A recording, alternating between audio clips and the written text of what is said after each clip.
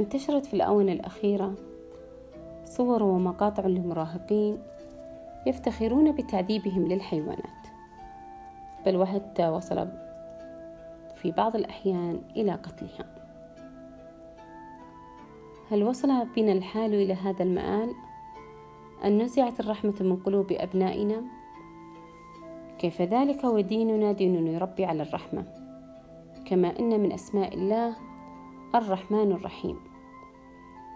نفتتح كل سورة نتلوها في القرآن بها،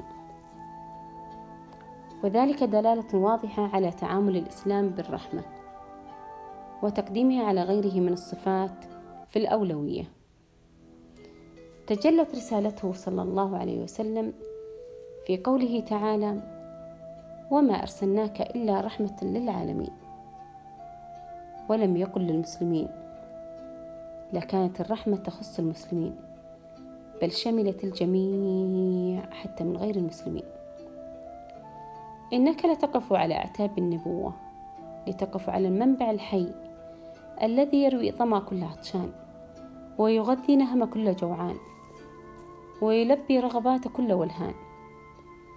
هذا الوقوف مع الوحي المتمثل في الرسول صلى الله عليه وسلم، الذي بفعله وسلوكه وقوله ونهجه يخط لك خطوط المنهاج النبوي كي تسير عليه.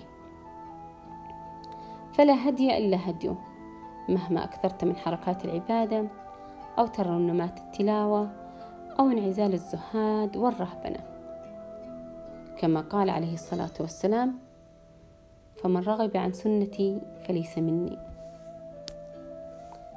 إن أول ما يخطر بالبال عند الاستماع إلى هذا الحديث الشريف أن الرحمة بقدر ما هي خلق رفيع من أسمى أخلاق الإسلام ومبادئه، هي تمر من قلب الرحيم إلى قلوب المؤمنين لتحدث فيها رقة وانعطافا ورحمة. لذا كان الحرص كل الحرص أن يأخذ المؤمنون والمؤمنات تربيتهم الإيمانية من هذا المنبع الكريم. إن الرسول صلى الله عليه وسلم هو قطب الرحمة وملاذ المستضعفين، ولم يحز هذا بكلام وخطب وتبني شعارات تذر أموالا وترقى في المناصب، بل حاز هذا بما كان يمارسه من خلق الرحمة قولا وفعلا. وأفضل التواصل وأنجحه هو الذي يبنى على الرحمة والرأفة، وأن العنف والتعسف والأحكام المسبقة والجاهزة لا تأتي بخير، بل دائما تزيد من العنت وتولد عنفا آخر مضادا وإصرارا مضاعفا ولو على الباطل. بينما الرحمة عوائدها خير وبركة. خذ مثلا ذلك الأعرابي الذي بال في المسجد، وكيف تعامل معه نبي الرحمة، وكيف تعامل معه الصحابة الكرام. الرحمة ليست دروشة وانبطاحا، بل هي تسامح وحلم مع القدرة والقوة والإدراك. وليس من باب الرحمة أن تسكت عن حقك، بل الرحمة أن تتعامل بالرحمة بدلا من القسوة، وتعطي الحق بدلا من الظلم، وتعين الضعفاء وتشفق عليهم بدلا من أن تسلبهم حقهم وتسيء إليهم.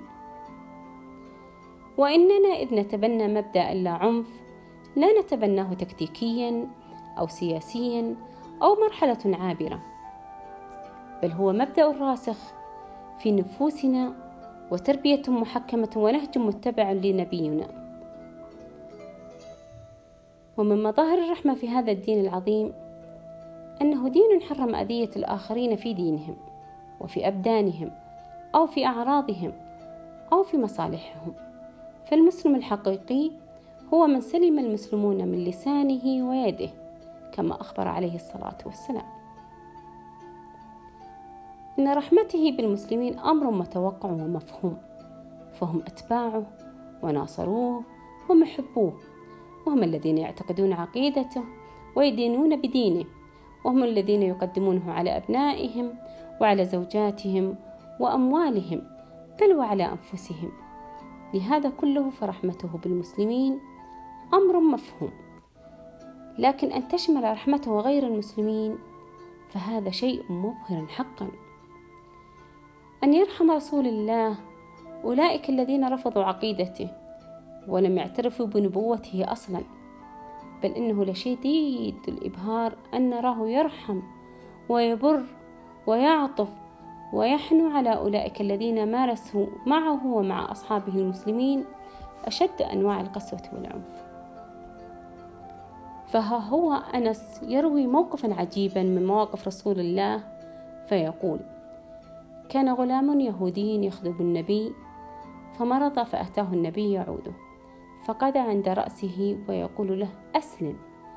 فنظر الغلام إلى أبيه الذي هو عنده فقال له: أطع أبا القاسم، فأسلم. فخرج النبي صلى الله عليه وسلم وهو يقول: الحمد لله الذي أنقذه من النار.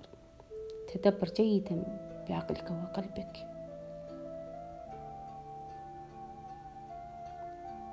هذا رسول الله يستعمل غلاما يهوديا ولا يمتنع عن ذلك ليجعل الحياة مع أصحاب الديانات الأخرى في داخل المدينة حياة طبيعية.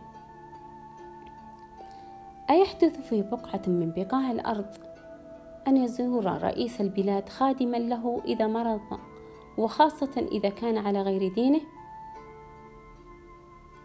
إن العدل والرحمة في الإسلام أمران مطلقان لا يتأثران بجنس أو لون، كذلك لا يتأثران بعاطفة معينة أو بظروف خاصة، فليس هناك مبرر للظلم، وكذلك ليس هناك مبرر أبدا للقسوة. قال تعالى: إن الله يأمر بالعدل والإحسان وإيتاء ذي القربى وينهى عن الفحشاء والمنكر والبغي يعظكم لعلكم تذكرون. ويقول النبي عليه الصلاة والسلام: من ظلم قيد شبر من الأرض طوقه 7 أراضين. ومن الملاحظ أن كل هذه الأحاديث جاءت بألفاظ عامة تشمل المسلمين وغير المسلمين، وبشكل واضح لا يحتبس لبسا في الفهم ولا سوءا في التقدير. ومع ذلك فقد أراد رسول الله صلى الله عليه وسلم أن يقطع السبيل على كل مسلم يعتقد أن الظلم مسموح به مع غير المسلمين، فقال: إلا من ظلم معاهدا أو انتقصه أو كلفه فوق طاقته أو أخذ منه شيئا بغير طيب نفس فأنا حجيجه يوم القيامة. هل هناك عدل أو رحمة أعلى من ذلك؟ ويقول الرسول صلى الله عليه وسلم: اتقوا دعوة المظلوم وإن كان كافرا فليس لها دونها حجاب. فهناك تصريح بين أن المظلوم ليس بينه وبين الله حجاب، وأن الله ينصر المظلوم على الظالم وإن كان المظلوم مسلما أو غير مسلم، وغيرها من أحاديث كثيرة.